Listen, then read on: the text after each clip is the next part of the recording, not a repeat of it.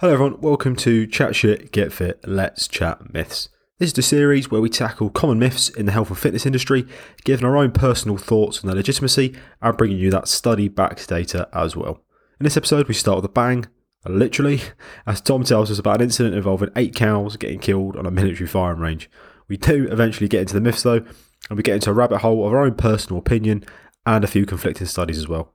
Some really great discussion in this one, so let's get into it.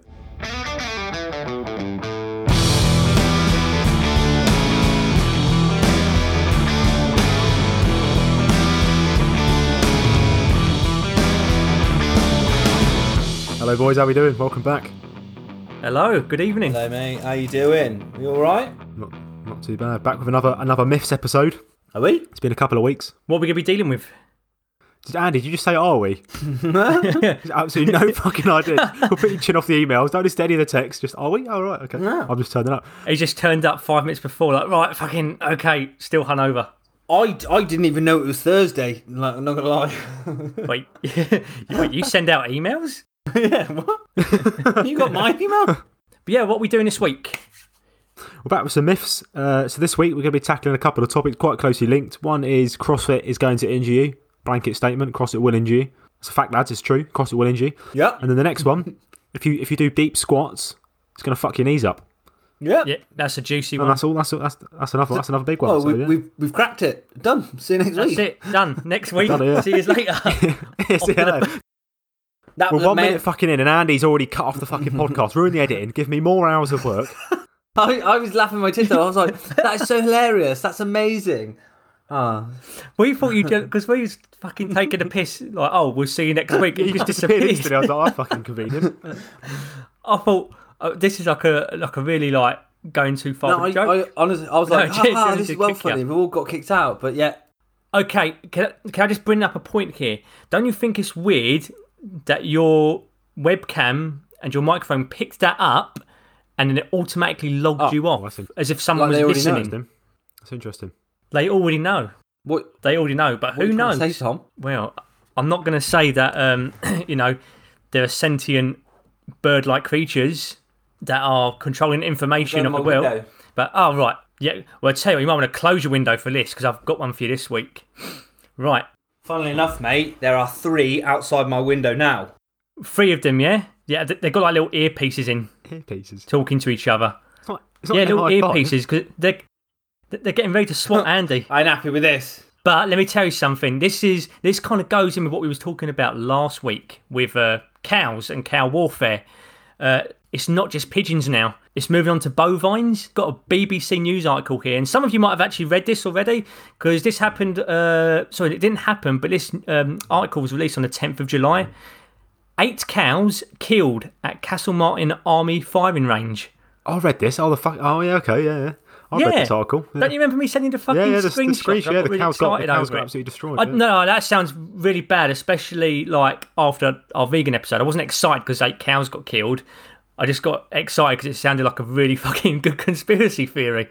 8 cows killed at a firing range. I mean, look, we've all been on the firing range and you get briefed. And I don't know if it's you, I don't know if it was just at me, but they did kind of pull me aside and say, well, not just me, the whole lot of us. And they said, like, look, if a deer runs out or anything, please don't fucking riddle it. So, you know, I think it's just common sense that you don't shoot an animal if it runs onto the firing range, unless you're an absolute nutter or a carnivore. But, you know, for 8 cows to get done in on the It's a firing bit range. excessive, isn't it? Quite a lot, isn't it? One, you could turn around and go, it come out of nowhere. It come out of nowhere. 8 One, I get 8 it. fucking cows. But here's what I want to know, because the article doesn't really mention it, and that is, was this self-defense against the cows? Oh. Or was this a training exercise gone wrong? Because here's the thing, like we know that pigeons in particular aren't real. By now we should know this, right?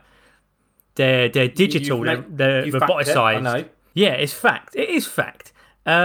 Mechanized cows. The cows aren't real now. Well, Yeah. In the Second World War, the Germans mechanised their infantry divisions. Now, the British Army, as we know, it's we don't get the best of equipment.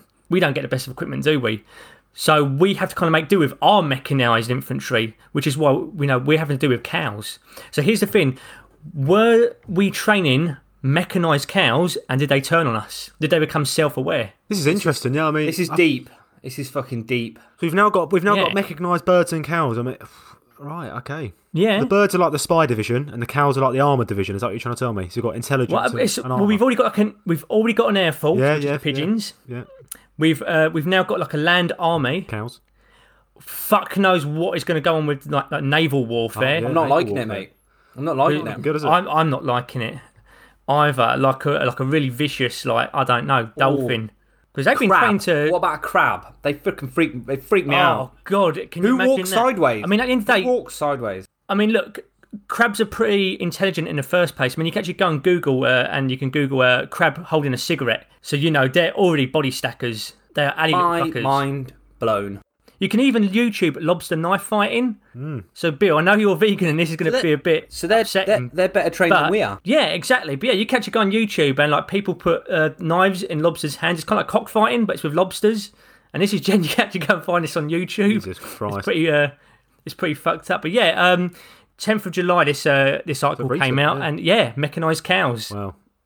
Be aware of So mechanised top cows. story of the week then: British soldiers self-defense against 8 mechanised cows. Mechanised birds, mechanised cows, and fuck knows what's next. But we'll keep you updated. We'll keep you updated on the world of mechanised animals. This is spinning out of control. CrossFit injuries.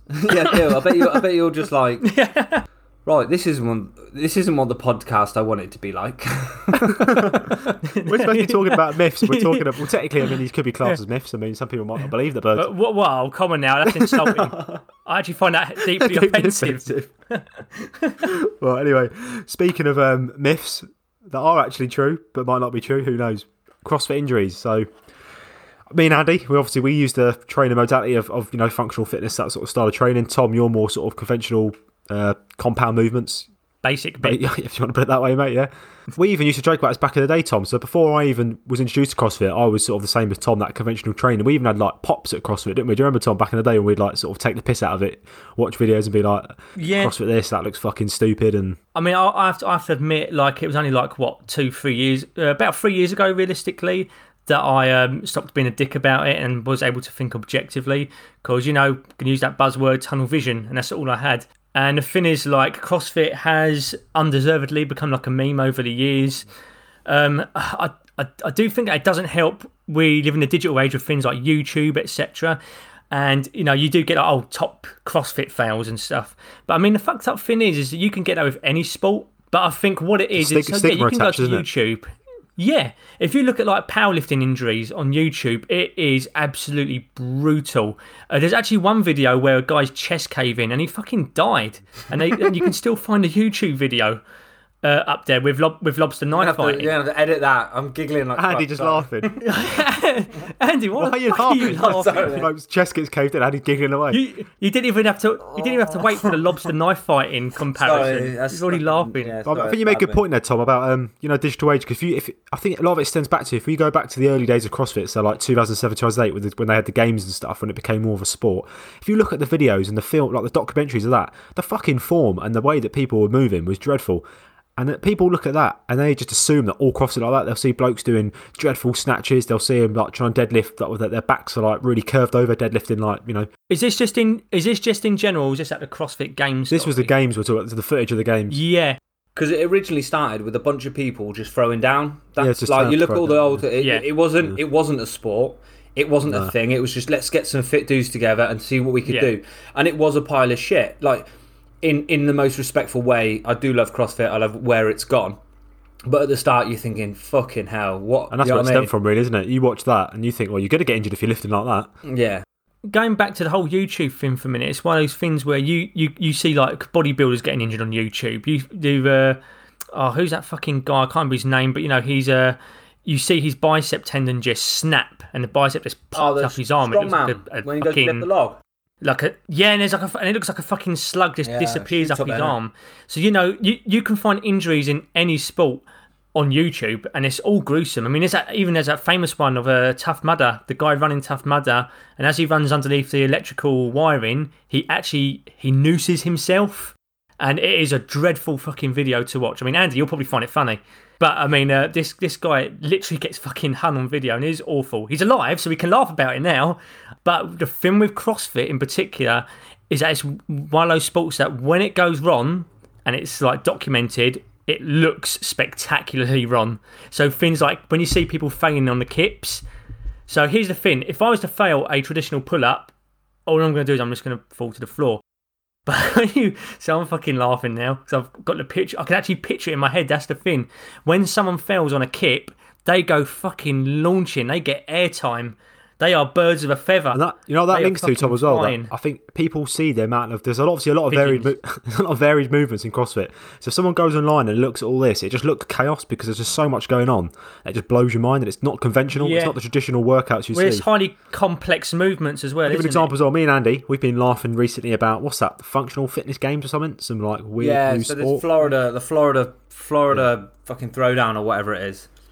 And the stuff they're doing there is fucking mental, isn't it? So I tagged Bill in. I'll try and put it in the fucking show notes. But basically, what they do, so you've got like toes to bars of movement. You know they've got like a kip in chest to bar, and you're trying to touch the chest as they come through, and then they've got like a muscle up as well.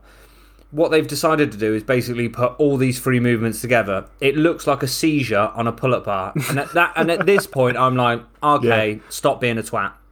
And honestly. Admittedly, I'm struggling to like picture all of that. If you're listening to this, pause the podcast and watch this now. Go watch this now, honestly. I watched the video and I was still like, I don't understand it. I was like, I didn't get one. But maybe this is what I'm saying. Maybe we're in this tunnel vision where we're thinking that looks fucking stupid. But maybe that's how people thought back then with CrossFit. And now people are sort of moving on, become more, critical and thinking, actually, it's not that bad to do, kipping pull-ups or butterfly pull-ups. So maybe that's the same with this movement, Well, yeah. CrossFit has been around, what? Since 2000 and something or other, but functional fitness, high intensity, all that stuff has been around fucking donkeys. Look at the British Army. We do circuits. We've been doing this long before CrossFit. So just some idiot, some fucking douchebag decided to put a name to it and sell it as a brand. Yeah, you're just giving like the name a stigma. Yeah. But fucking hell, functional fitness and moving with purpose is what all of us do and all of us train to do. And a lot of it is just down to efficient movement. A lot of these movements look strange just because of efficiency. They've been given a standard in a sport, and you want to be competitive at a sport, you have to be efficient in the movements. And the best. So that's actually a really important point. It goes back to what I was kind of asking about earlier. So when you say like this Florida Florida it could be. Down? We don't know. Florida Throwdown. We don't know. It could be anything. But these were like this is a competition. These people are competing with each other, aren't they? The objective isn't hypertrophy. And here's the thing. So as we were just saying, tunnel vision, bodybuilders, etc. look at CrossFit as a meme, and they're like, well, let's take the kip for example. They look at the kip and they say, that is not a pull-up. Correct. It's not a pull-up. That's the whole fucking point of it. Here's the thing. The bodybuilder is looking at what they're doing and saying, how is that going to cause hypertrophy? Because the range of motion isn't there. It's not controlled. There's no time under tension. How is that even? What is the point of it? And well, this is the thing. The point isn't hypertrophy. It's to get you up to the bar as quick as possible. That's it. That's literally it. That's it. That's simple. You don't train. Well, you do train a kip, but you've got to have a foundation of strength before that. Like you're never going to walk into a gym and go, right, we're going to do 20 kipping pull-ups. What did I say to that guy on that post the other day? Do you remember that post? Someone said, they said something. They're mugging off kipping pull-ups and CrossFit. I basically said, you don't tell someone to do kipping pull-ups day one in the gym. You get them to do strict pull-ups until they've got built a foundation strength, and they go from there and do kip. Look, let's be honest, how fucking boring would it be if I programmed a workout and you two were sat there watching me do this workout, you're thinking, okay, let's go, let's watch this competition. I turned around and said, 100 strict pull-ups, 80 toes to bar, 40 fucking cleaner jerks.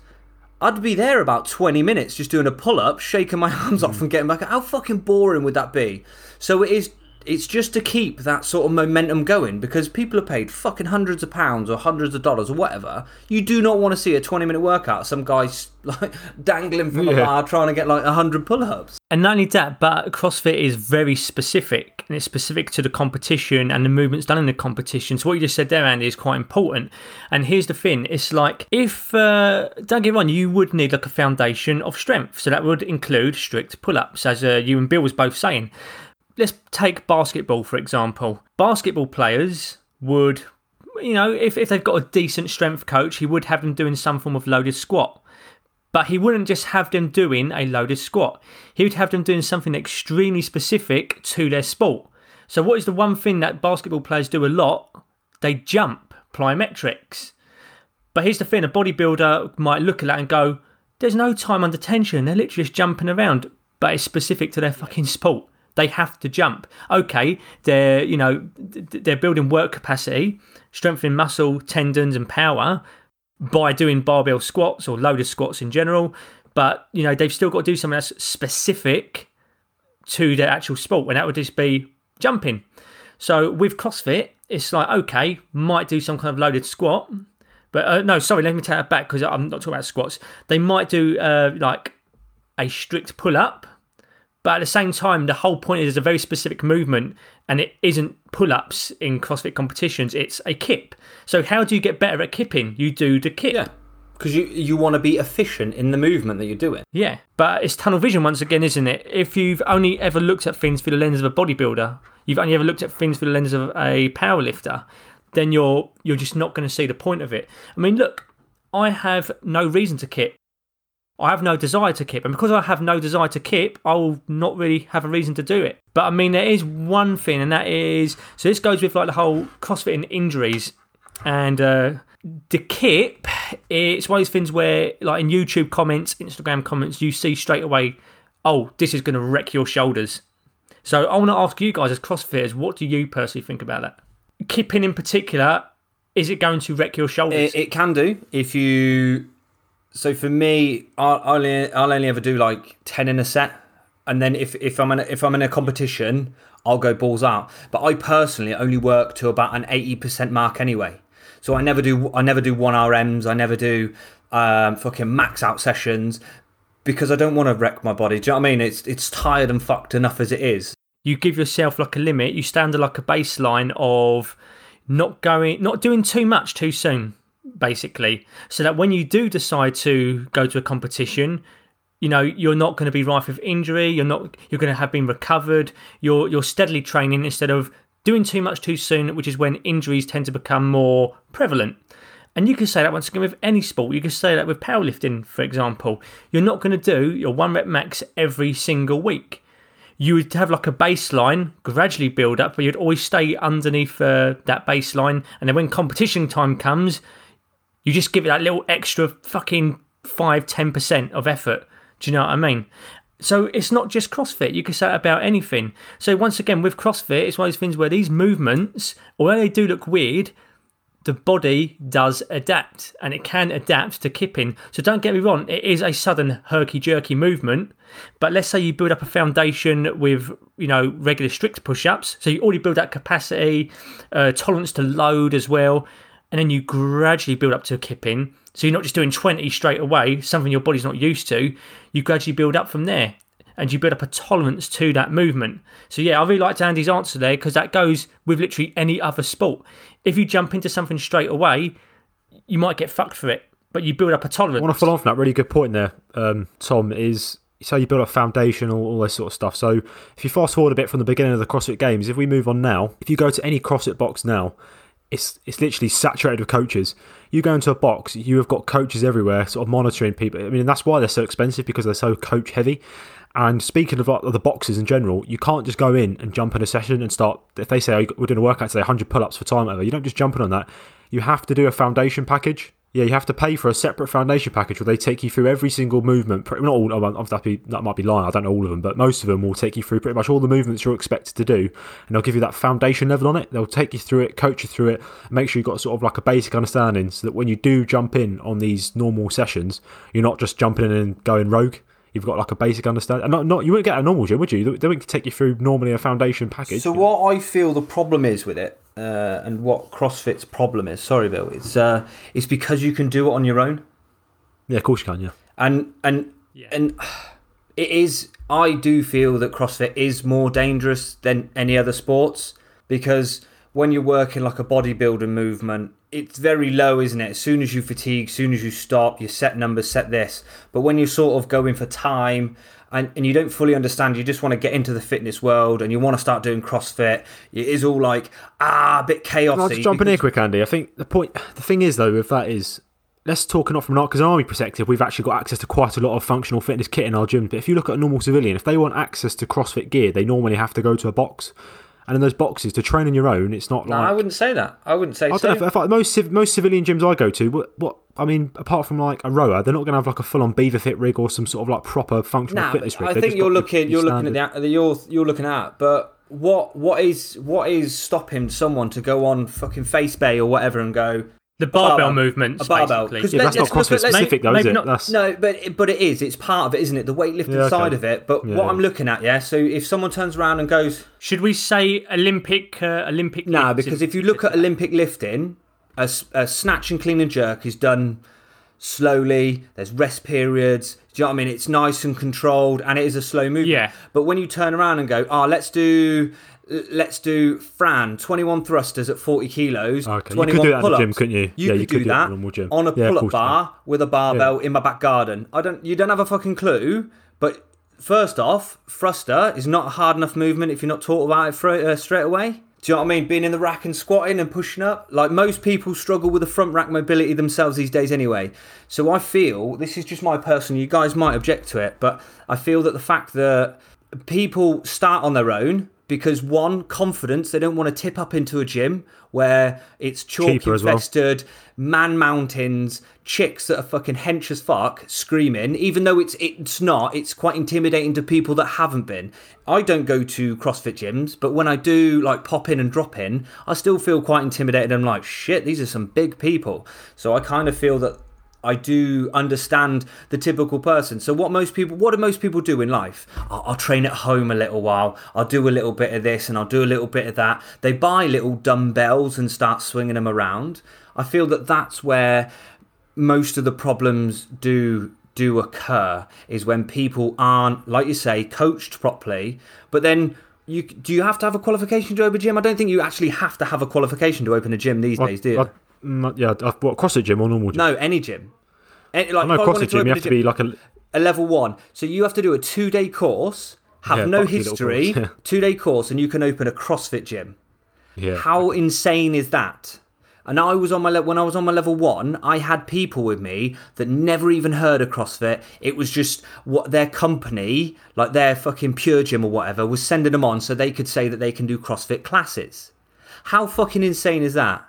The fact that people are going down there, not knowing movements, but then they're going to be expected to do at least the 9 foundational movements that CrossFit do. Do you know what I mean? Your fucking squat, your push press, your push jerk, your split jerk, everything like that, all these fucking foundation movements that we talk about, overhead squat, everything like that, and then just dump more on them.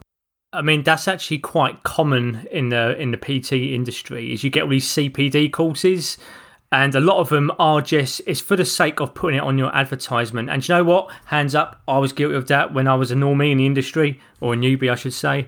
So yeah, I've got these CPDs. I've got fucking boxercise. I've got a metabolic conditioning. It's like a Gucci Very of saying HIIT, kettlebell. And to be honest with you, it's stuff that you could learn on YouTube in a 5-minute video. And the pass out rate, because here's the thing, and you know, this goes for the PT industry itself as well.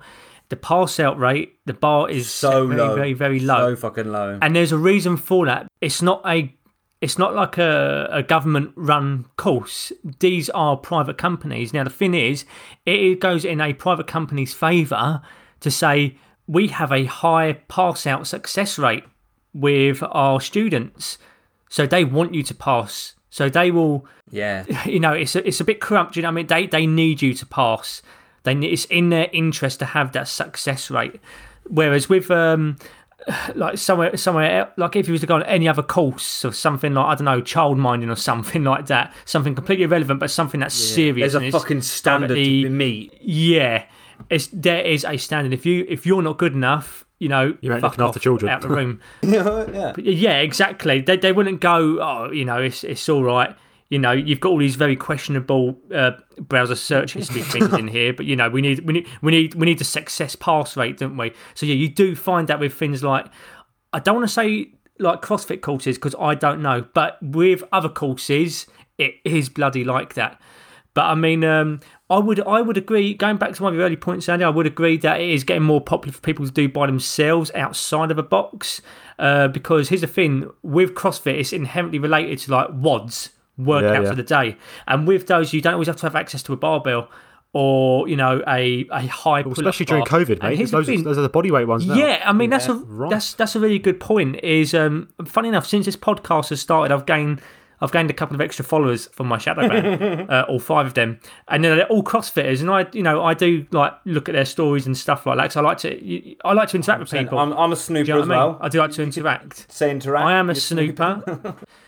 So as I was watching people's stories whilst tugging away, I could see that they're, during COVID, they're all doing these WODs, these home workouts in their gardens, in their garages, etc. I mean, one person was doing it in the bloody park, and it was just with like a backpack filled with weights.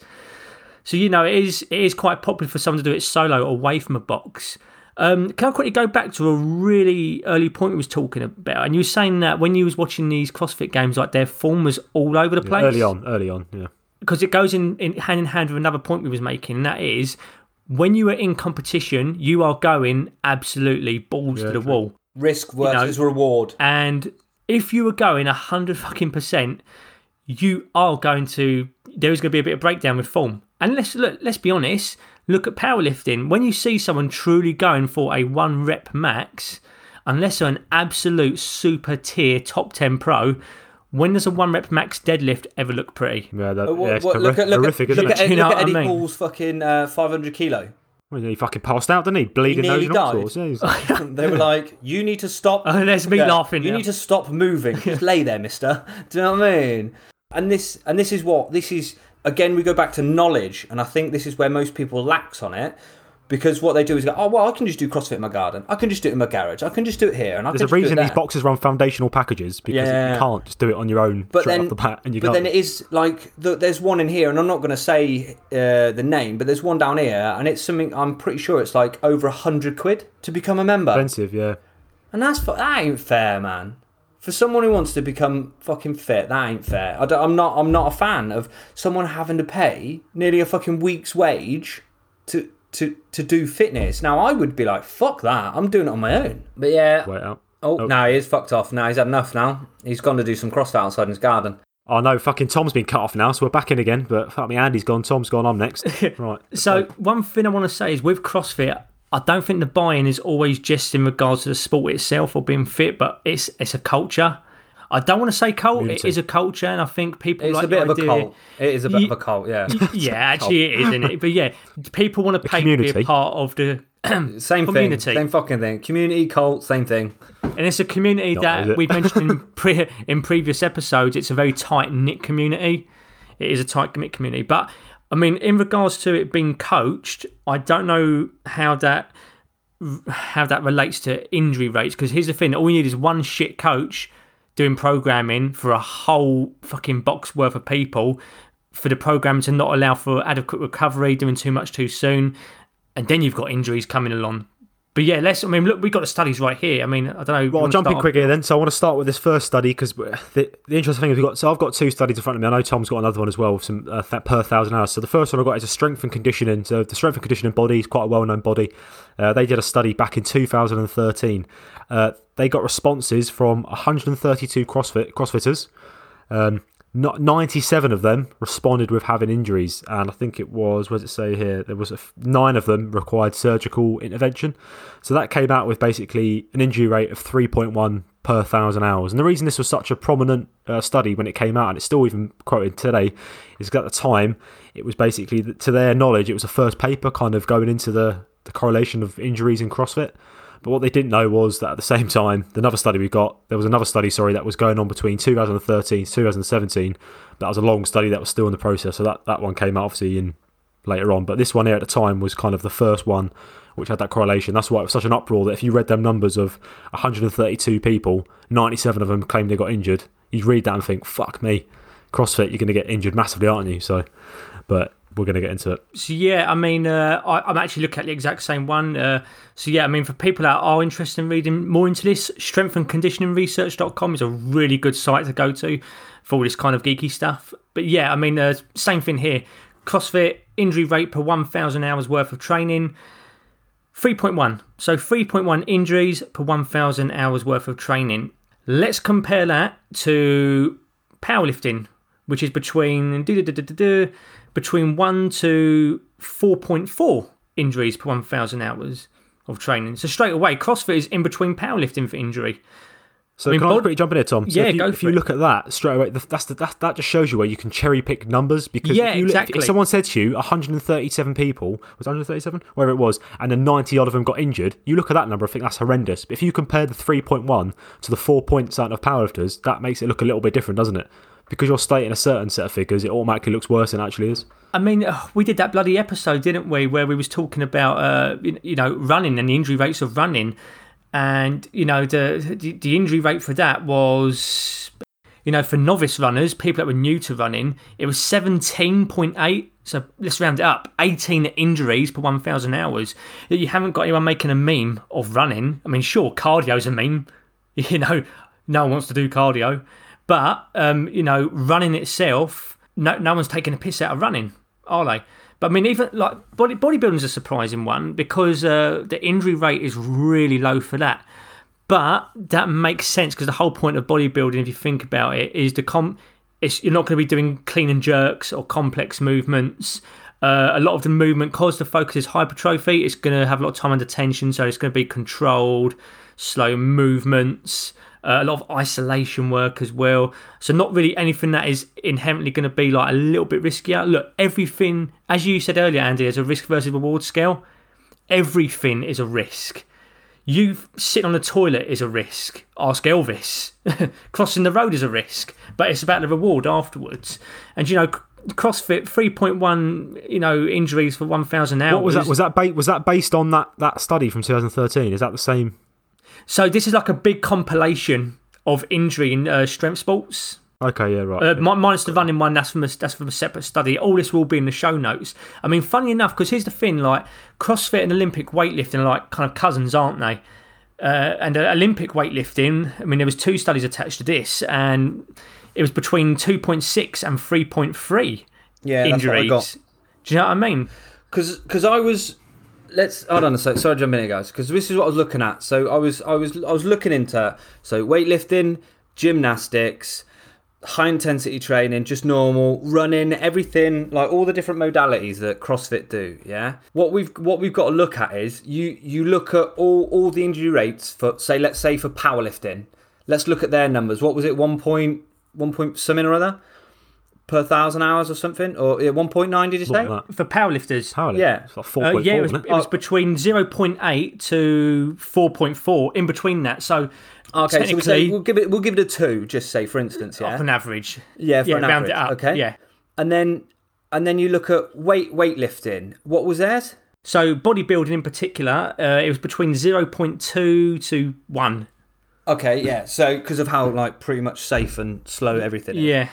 But then you look at like the weightlifting. So I was trying to get like an overall average. I was looking on it today and yesterday. So if we've got a 2 for powerlifting, we've got say like a 3 for weightlifting.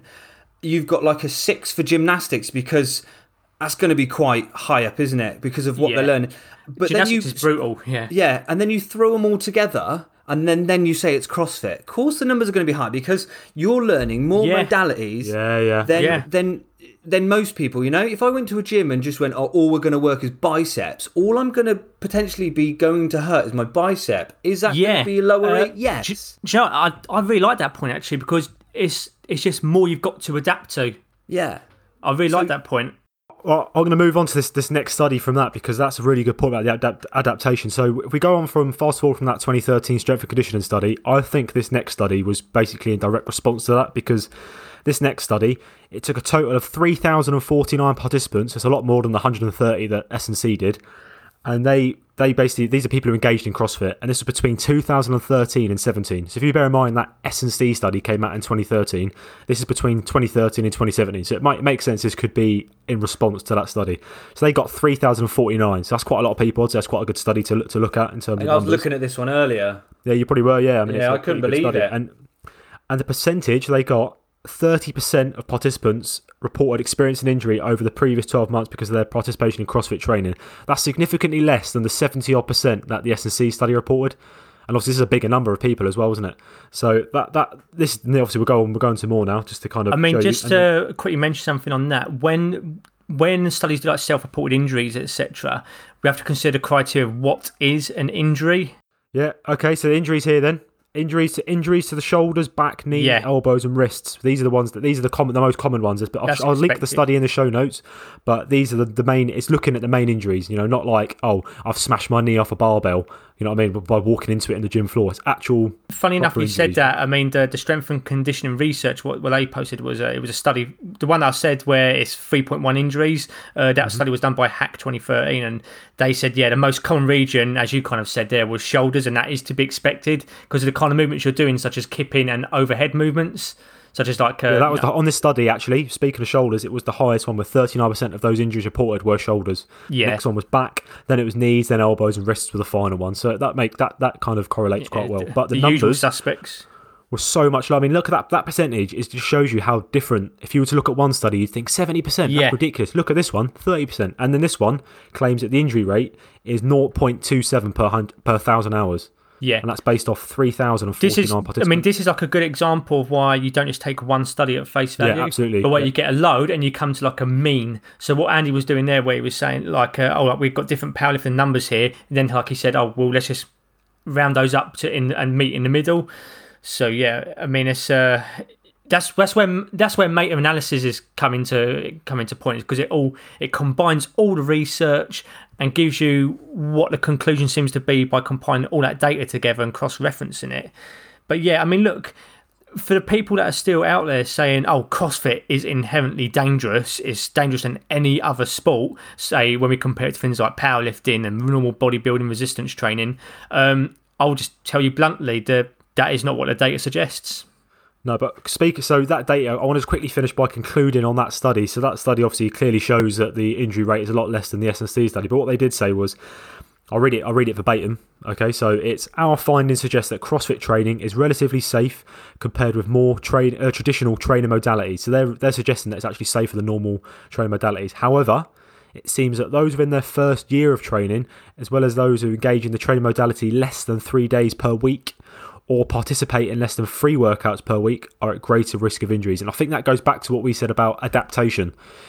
When you're in your first year, because you're getting all these different movements, if you're not coached properly or you're not doing it sensibly, you're not adapting. Of course you are. And if you're doing less than 3 sessions a week, you're not giving your body enough time. You're not giving enough. So you're not allowing stimulating that time your body to adapt. enough. Yeah, you're not stimulating your body enough. If you're only doing one clean once a week, how are you going to adapt to it? You're going to get injured, aren't you? Here's the thing. I think a lot of people, like normies that come to CrossFit, who just come for the culture and see it as exciting and just see it as pure competition, you have to treat it like any other sport. If that's the case, you're not exercising, you are training. And as Andy was saying earlier, it needs to be programmed, and it needs to be programmed properly and appropriately. I think there used to be correct me if I'm wrong, but I got under the impression that CrossFit used to be less about the programming and just more about the culture of let's be fucking as intense as possible. It's still like that now, to be honest, mate. It's still like that now to a degree. Yeah, I do. I think starting off, and when you go in there and it's an early stage and you're a beginner to the sport and you don't know much about it, I think that's kind of all you've got. Would you say, Bill? You just literally you walk into a gym and you just want to tear it up. Just do a quad, don't you? You want to do 1,000 burpees for time, and that's hit it. Yeah. And you want to fucking swing from the rafters. You want to be hitting every muscle group physically possible. And I think a lot of like young athletes will get pissed off. Do you know, like an old soldier, if he doesn't walk out of a gym sweating? Do you know, like a staffy or something? Yeah. He doesn't walk out of a gym and he's sweating. He's like, well, I didn't fucking work out. It's that sort of naivety, and I think because they've got that expectation. Yes, yeah. With that culture, you do expect that intensity. I mean, can you imagine if someone just walked off of the street, they tried doing stuff at the gym regularly, they've been to a couple of HIIT classes, they did the Joe Wicks PE, etc., and it just weren't for them, but they've seen all the sexy because it's the thing, CrossFit, CrossFit is sexy, innit? It is sexy. It is like, let's be honest, no clothes, headbands, wrist straps, let's fucking sling tin, drink knockos. Yeah, exactly. It's pop the top. So another thing I want to jump in on. So why do most people do CrossFit? To compete, don't they? Most of them start to get fit, and once they get fit, what's the next goal? Well, I want to compete. I want to show my fitness off. It's the throwdown. That's the throwdowns, yeah? And you think every box does a throwdown, and you've got people that dedicate themselves to chasing that comp, yeah? And they'll just pop around the country just doing comps, because the idea is to get so good at competitions that you can get to regionals, that you can get to become a sanctional athlete and get to the CrossFit Games, yeah? We all have that dream, anybody that does it anyway.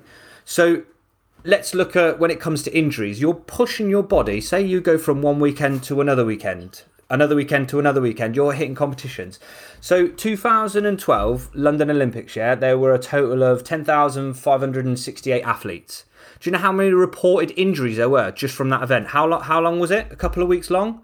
How long was like a person's event? A day at best, or a couple days with like adequate rest in between? It wasn't like, you know, they'd do a race, then they'd wait, and then it'd come back on to the next stages. It wasn't like you're doing 3 events back to back, are you? Some events were just 1 or 2. They'd hit the finals and that sort of thing. So it wasn't like injuries. 1,361 injuries. How just many? from the 1,361 injuries. Yeah, that's a lot, isn't it? That's a fucking lot. And these guys, and this is when it boils down to you going 100%.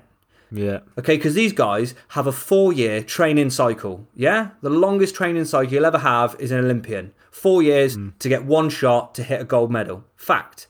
Now you relate that to CrossFit. These guys are doing that, but at a very, very short time. So they're trying to live 80% or above. Go hard, go home, go, because they've got a competition in 2 weeks. Then they've got a competition because you can just sign up to any competition like that.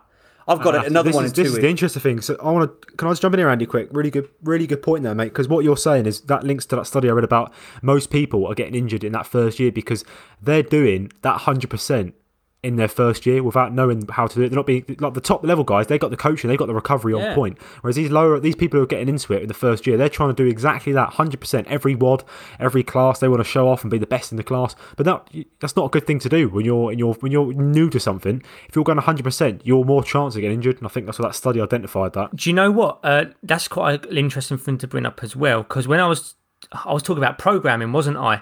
And the thing is, a lot of WODs are they're just like, here it is, put up or shut up. With a WOD, it tells you how many sets you're doing, how many reps you're doing, what exercise you're doing, and then that's it. That's the WOD. You do it. You either do it or you don't.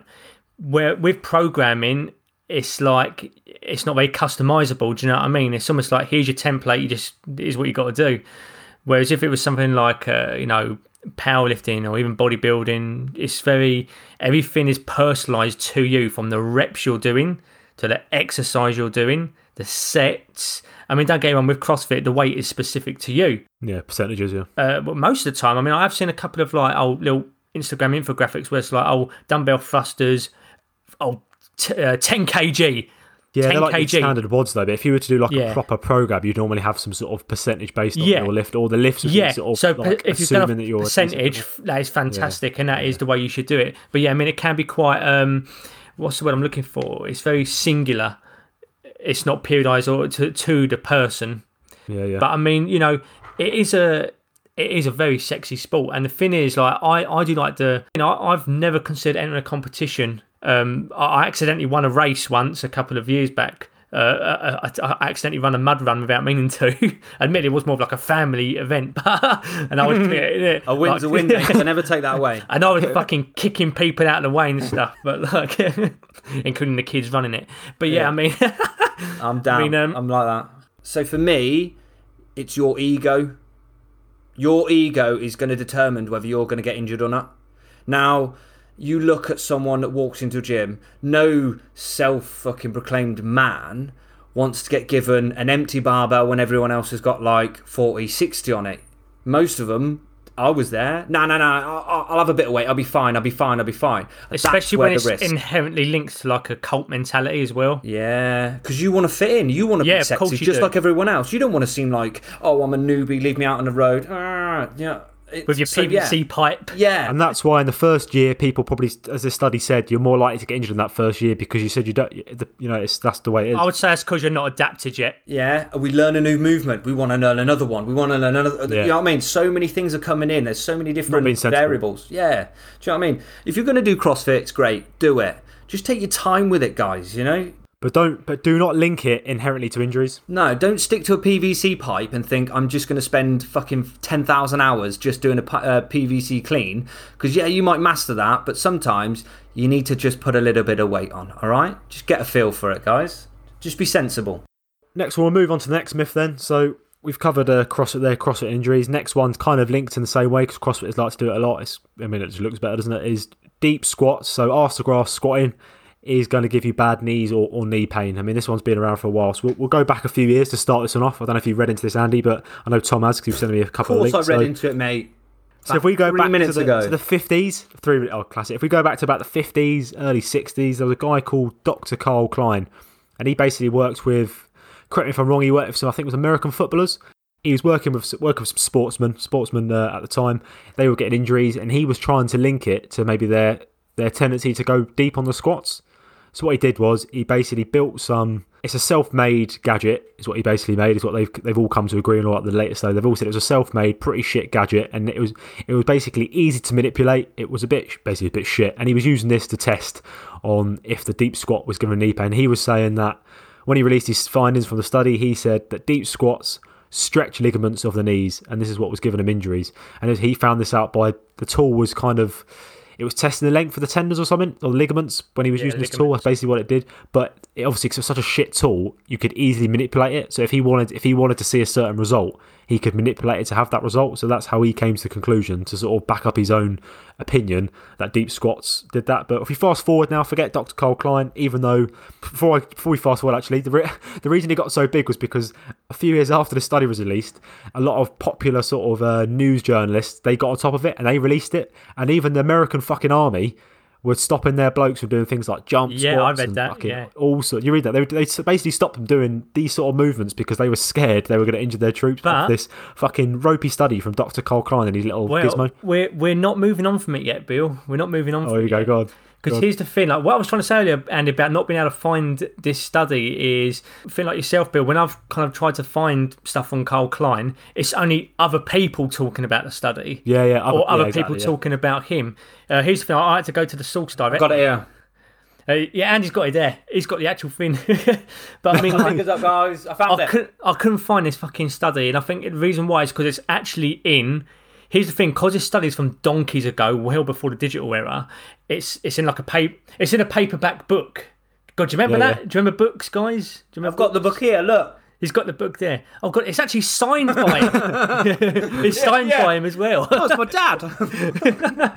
But yeah, I mean, it's like I did find like a counter article on startingstrength.com, and this is by Tommy Suggs. Tommy Suggs is basically former national champion or Olympic weightlifter. He was also like a world team coach as well, so pretty top dog. And in this article, he actually counters the points, because here's the thing, as Bill said, like a lot of people jumped on the article, and it became kind of like Chinese whispers. It's kind of like the 5 minute before rule, isn't it? You tell someone to be there 5 minutes before 5 minutes at a certain time. Before you know it, everyone's 4 hours early. Everyone's rocked up 4 hours early because everyone's told each other to be 5 minutes early. Now, here's the thing. I think a lot of things have been lost in translation as the message has been passed on. And when it is, so from a paperback book, it's a lot easier for that to happen. Whereas with me and you, we can just go, let's go into PubMed and be PubMed warriors. Do you know what I mean? Yeah. We can read the source material ourselves. But this guy, Tommy Suggs, he said that he actually spoke to Carl himself, and like in his actual book, there's pictures of people squatting below parallel. Don't get me wrong, they're not going mega deep. They're squatting below parallel, and it even says in the book, bear me 1 second. So this is actually a quote from Carl's book, and it says here, it's on page 30, if you want to be that specific, and if you do just so happen to have a signed copy like Andy. This is what Carl wrote on page 30 in his book. The depth of the squat position should be controlled, with the thighs just breaking the parallel position. It doesn't seem that in his book he said not to do a deep squat, or to not squat below the knees, but he has mentioned the whole thing about ligaments. What he did say, and I'm going to quote this for you here, is he said, the depth of the squat position should be controlled with the thighs just breaking the parallel position, as I just said. Much beyond this point, the reaction between the hamstrings and calf muscle begins to act as a pry to force the joint apart at the front, as well as on the sides, stretching the ligaments. He then goes on to say that, so you get something called knee valgus, which is where the knees tend to cave in. This is particular on like a squat. If you ever squat someone like it's brand new to squatting, it's quite common to see. It's where the knees cave in on a squat. Yeah, because it's they're finding their best way through it, basically. I mean, that's another argument to be made actually about that. But he was saying that the stretching of the ligaments during knee valgus can cause knee irritations. So it's not like he's said like, oh, this is bad, you shouldn't do it. But it just seems like things seem to have got lost in translation down the way. Yeah. Do you know what I mean? So that's quite interesting because I came into this. This is where the whole thing's come from, isn't it? This is where it's all stemmed from. Because when you told me about this, because here's the thing, I've heard many times, oh, you should not squat below your knees or your sorry, when I say below your knees, I mean your hips shouldn't go, beneath your knees, or your knees shouldn't go over your toes. Another popular one. God, the amount of people that still spout this bullshit. Dr. Joel Seaman. But yeah, I mean... we'll come on to him. Yeah. Oh, fuck me. I ain't got the energy for that, mate. That's a whole different podcast. In fact, we could probably invite him on. But yeah, I mean, it's like... It just seems like things have been lost in translation, which is easy to do with like a paperback back that isn't quite followed up with a digital age yet and be published online where we can all access it. But, I mean, in regards to what we just said about knee valgus, I know it's just kind of off topic, but it depends on the severity of the knee valgus. I mean, knee valgus tends to get demonised by every PT that gets shut out of, any PT factory or school, as I say. Like, oh, knee valgus, bad. But it's actually, it depends on the severity of it. I mean, if you're doing like a 1-rep squat max, chances are you might have it. I mean, some people are actually known, as you guys just said, to actually get out of the hole.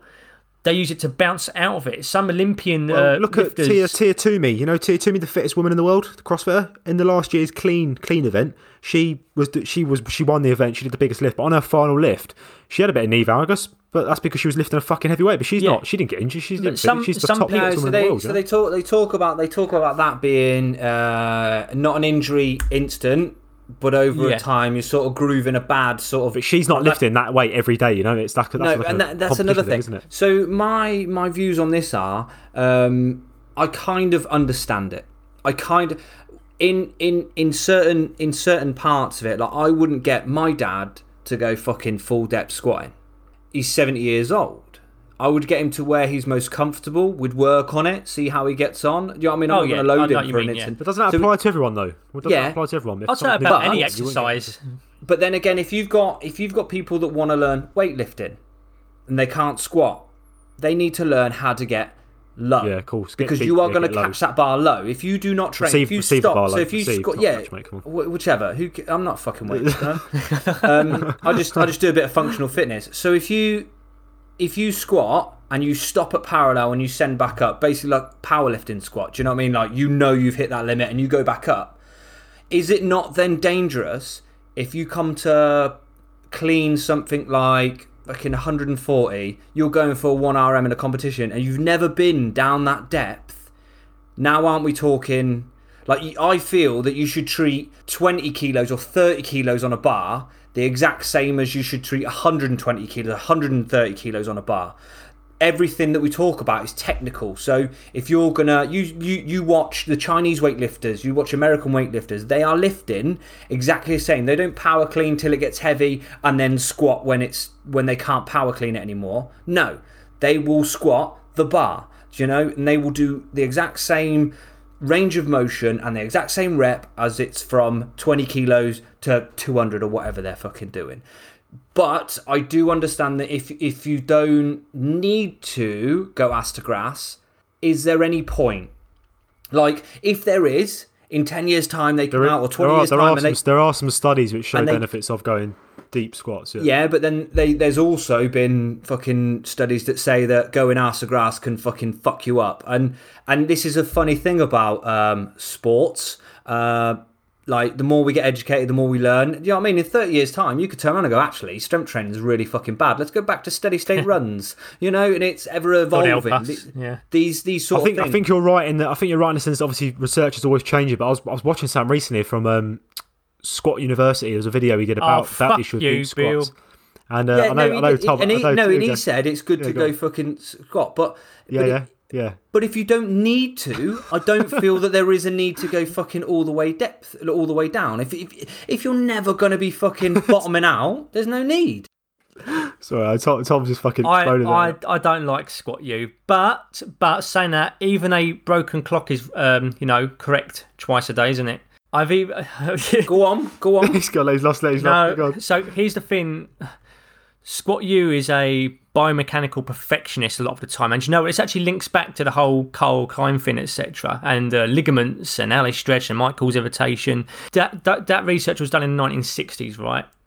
This is a long time ago, and back then, things like pain in particular, it was focused on the biomechanical model.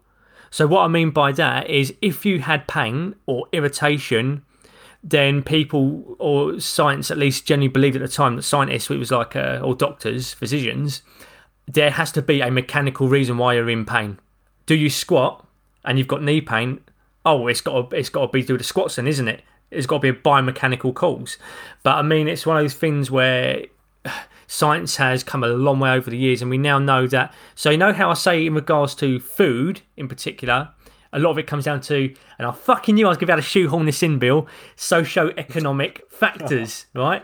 Yeah. Let me get. I can't believe I actually managed to fucking do that. I made a meme about it earlier. I didn't know I was actually going to be able to fit it in. But when it comes to things like pain, we've actually got some. So here's the thing. It used to be the biomechanical model, which was, if you're in pain, there has to be a biological reason why you're in pain. There is something damaged. There's something actually physically wrong there. But actually, we've kind of started to move away from the biomechanical model, and we've now got the kind of like the cousin of the socio-economic factors. We've now got the biopsychosocial model, which is like there's a whole different range of what can cause pain. So I don't inherently believe that a stretched ligament is going to cause you pain or irritation, because as we know from further research, we can adapt to these things. So particularly loaded movements. But it's kind of like what you were saying, Andy, about like a powerlifter.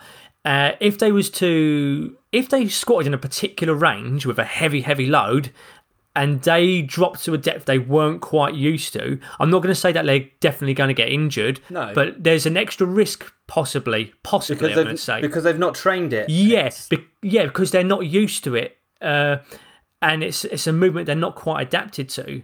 I mean, if they was to do it with like a loader that was like, 70% of their 1 rep max, then I don't really see an issue with it, unless they was going ridiculously overloading with the volume. But yeah, I mean, if it was like they had a heavy load and they dropped that extra couple of inches, and it's not something they're used to, their body is not prepared for that particular movement. So I can see where you're kind of getting at. What I'm saying is, like, people live, like, we look at it like in a fitness, efficient performance way. But we've already spoke about this, yeah? People go through their lives without ever exercising and have a fulfilled life with no problems whatsoever. Yeah. So to say that, we're getting tunnel vision and say we're looking at this performance. But let's look at the average Joe. Does he need to squat ass to grass? Probably fucking not. Yeah, I'd agree with that. Parallel, happy days. You know, if he's just trying to maintain, improve a little size, become a little bit fitter. Again, we focus in on the performance side. But we talk about these ladies that have never even squatted before. Guess what? They're quarter squatting. Isn't that better than not squatting at all? That's actually absolutely fine. People might not like my answer to that, but that's fine, yeah. That's a really good point, because it comes down to specificity. As you said, training and just exercise for quality of life. Little old Doris, she don't want to bottom out. No, she doesn't want to go off the ground. You know what I mean? I mean, I want you to skim. That's get up. That's an arousing thought. But yeah, I mean, little old Doris hasn't got a pop, drop, and lock. Do you know what I mean? Is it drop, lock, and pop, or is it the other way around? I don't know the order of it. To be honest, I'm an old man. I still say catch, and a lot of people get offended by that. Fucking hell. You know what I mean? But yeah, I mean... Andy, do you want to start Bill. the fucking podcast, mate? I mean... Yeah. See you later, guys. I'm no longer on it because I've offended Bill with my words. It's one of those things where I'm absolutely fine with arse to grass squats. I'm fine with parallel squats. I'm fine with quarter squats, believe it or not. And they get mean to fucking death. It all depends on what your goal is. I mean, look, little old Doris, it might suit her to be able to just do a relatively parallel squat. And I'll tell you why. It might aid in her getting on and off of the toilet or getting off of her knitting chair. She hasn't really got stairs. There's no need. If she can go arse to grass and she enjoys it, and there's no sudden increase in injury, go for it. If you enjoy it, go for it. Powerlifter, if they can just slightly break parallel, fantastic. They ain't got to go arse to grass if they don't want to. Now, here's the thing. What about quarter squatting? Because people that quarter squat get ripped to pieces, and I'm going to blow people's minds and say there's a purpose for it. I don't mind it. There is a purpose for it, but there's a caveat to that. I do not like when you put 45,000 pounds or fucking 700 kilos on it, and then only quarter squat. And then you put up an Instagram post saying, squat PR. And if you say, a quarter squat PR, fair play, I'm not going to argue with that because it is what it is. Yeah. But once again, it comes down to specificity. We was talking about kipping earlier being specific to CrossFit and basketball players, doing plyometrics. Now, here's the thing. People that do vertical jumping would actually benefit from quarter squats. You only need to quarter squat. Yeah. When you jump, you don't jump from a fully parallel squat position, do you? I mean, but you jump from basically a quarter squat position. And if you was like the Olympic jumping where I'm going to feel really fucking stupid afterwards. That one where they jump into the sand, long jump, triple jump. The long jump, they don't run up to the sand, and just before they actually get to it, they don't do a full-on arse to grass squat and then fucking Spider-Man it across the pitch of sand. They basically do a little bit of a flexion and then boom, off they go. They're in a quarter squat position. But I mean, here's a really interesting thing: arse to grass squats. So who would they be good for? If you're into hypertrophy, like look at the female booty workouts. And this actually caused a shit ton of controversy recently, actually. So, barbell hip thrusts seem to be like the number one go-to move. You want to get a fucking booty, you've got to get a hip thrust on. It's like I'm game. I'm 20 sets a day. Yeah, it's the soup of the day, isn't it? It's like it's popular amongst women. I'm sorry if this offends you, but it is mainly sorry, Bill. It is mainly popular amongst women. Do you know what I mean? They all do. Did you just assume his gender? Did you just I don't know who I'm offending anymore. We're going to start offending fucking everyone if we keep going like this. Everyone's going to get offended now, aren't they? Jesus, chaos. Listen, there's chances that I'm going to be found having suicided myself with 3 gunshot wounds in the back of the head and cow hoof prints coming out of my bedroom. So, I don't care who I'm offending now because I'm not going to be around long enough to witness it. And there'll be a feather as well. There'll be some feathers in the corner because they're like they're joining forces. But yeah, going back to it, like the barbell hip thrust was seen as up until recent the main booty builder. But actually, a study recently came out that showed that the arse to grass squat, and it makes a lot of sense if you think about it, because you're getting that massive range of motion from the hips, where your glutes are, your bum is basically doing a full stretch as you get into that arse to grass position. And then you're getting that full-on contraction. So yeah, for growing your bum, arse to grass squats, and I'll give you this study for the show notes, Bill. Arse to grass squats were superior compared to the hip thrust for growing your bum. I didn't know that. Yeah, that's interesting. But what it was there's a guy, and I don't know if you've heard of him, Brett Contreras, the glute guy, and he basically... you can find him on Instagram. I can't because he's blocked me. But yeah, I mean... Who hasn't blocked you? That is Jen. But yeah, like... He basically marketed the fuck out of the hip thrust, and like he prostituted it as his own thing. He made a machine specifically for the hip thrust as well. Here's the thing: there's nothing wrong with hip thrusts, but it does become a problem when you do really shit studies and cherry pick your findings. Because he actually did his own studies on the hip thrust, but here's the thing: he was comparing the hip thrust and the squat. Now the problem is he only had people squatting parallel. What about arse to grass squats? When this new study came along, the arse to grass squats actually showed that compared to a hip thrust, it was superior for glute growth. So there is a place for all kinds of squats. There is no binary, you don't have to, there's no one size fits all. And that goes with quarter squats as well. I mean, look, someone might have really shit mobility where they can only do quarter squats. But here's the thing, they can eventually, if they want to, get lower and lower by doing quarter squats, and eventually that quarter squat becomes a parallel. And if they really want to go rogue with it, they might eventually be able to upgrade their mobility to doing an arse to grass squat. But there is a place for all different ranges of motion. Let me just I just want to bring it back to the deep squats equals bad knees. We've gone through the whole deep squat thing, so I jump in if you disagree with what I'm saying here. So to summarise, I think the main concern when people get pain. So let's say you do a lot of squats, your main movement is squat, and you do it, and you're getting knee pain. I think the reason for that is maybe perhaps you're not working at a safe load. Yeah. That links to correct cycling. If you're not going through a correct weight cycle, yeah, you're going to lead to what is the number one reason for knee pain and like lifting is overuse. So if you're overusing those muscles, you're going to get things like ITB, patella tendonitis, osteoarthritis. That's overuse injuries. It's nothing to do with a deep squat. It's to do with overuse. This is going to go on one of our shirts, but doing too much too soon. Yeah, absolutely. Yeah, it's and as you said about cycling, it's not correct. It's not properly doing progressive overload. Yeah, of course. You're doing too much too soon. And that's where you get injuries from, not from squatting deep, from actually doing too much. Just to quickly explain, because we're going about all ligaments and stuff like that, and I think I might have even thrown out the word patella at some point, is when they talk about knee pain and ligaments, the thing is, a ligament is basically, so we get muscle, ligament, and then we get tendons. So muscle is, skeletal muscle is exactly what it sounds like. Do you know what I mean? It's muscle, isn't it? Tendons tend to connect, I say tend to, they do. Tendons connect muscle to bone. And ligaments connect bone to bone. And they basically what helps stabilise and keep the joint together.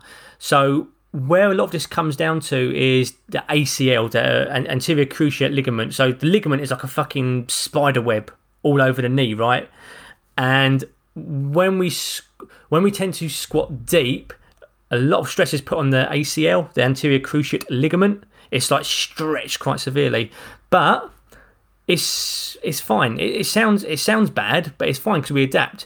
I mean, here's the thing: you get all different shear forces on the knee, depends on the range of motion you do when you do a squat. In regards to knee flexion, I mean, it's actually been shown that you get maximum anterior shear forces when you get to between 0 oh yeah, it's like 60. The beginning part of the squat, isn't it? Like the very beginning of the squat is where you're going to get injured. Yeah, you're going to get injured more the quarter squat. Yeah. I mean, I don't want to confirm this yet, but I remember reading a Stronger by Science article years ago, and this is always, this is years ago, and this has always stuck with me, but I need to go back and read it. In hindsight, I should have probably done that before the podcast.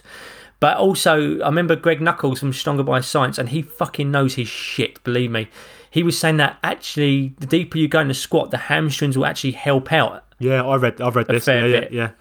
So, I mean, it's quite interesting. Actually, it might be relatively safe. Isn't it the calf as well? Isn't it the calf and the hamstring work together? The deeper you go to kind of help you. It's like a support network which will help you when the deeper you go. I think we'll wrap up there, lads. We've been going for quite a fucking while there. I think that's the most important thing. Is it kind of links to both really. Our conclusion to both of those points in terms of CrossFit injuries and deep squats is kind of it's the too much too soon. I mean, if you need to be progressive with everything you do. With any sort of movement you're going to do, whether that's CrossFit or squats, you need to be progressive. Otherwise, you're going to get injured. I suppose I should throw a study out there on this as well. Yeah, go on, mate. Get a study in there. Beforehand. Get another study in. I got too busy daydreaming over Greg Nuckols. Right, so yeah. Analysis of the load on the knee joint and vertebral column, that's your spine, with changes in squatting depth and weight load. This is by Hartman. What year is this from? Fucking hell, 2013. God, 2013, that was a shit year for me.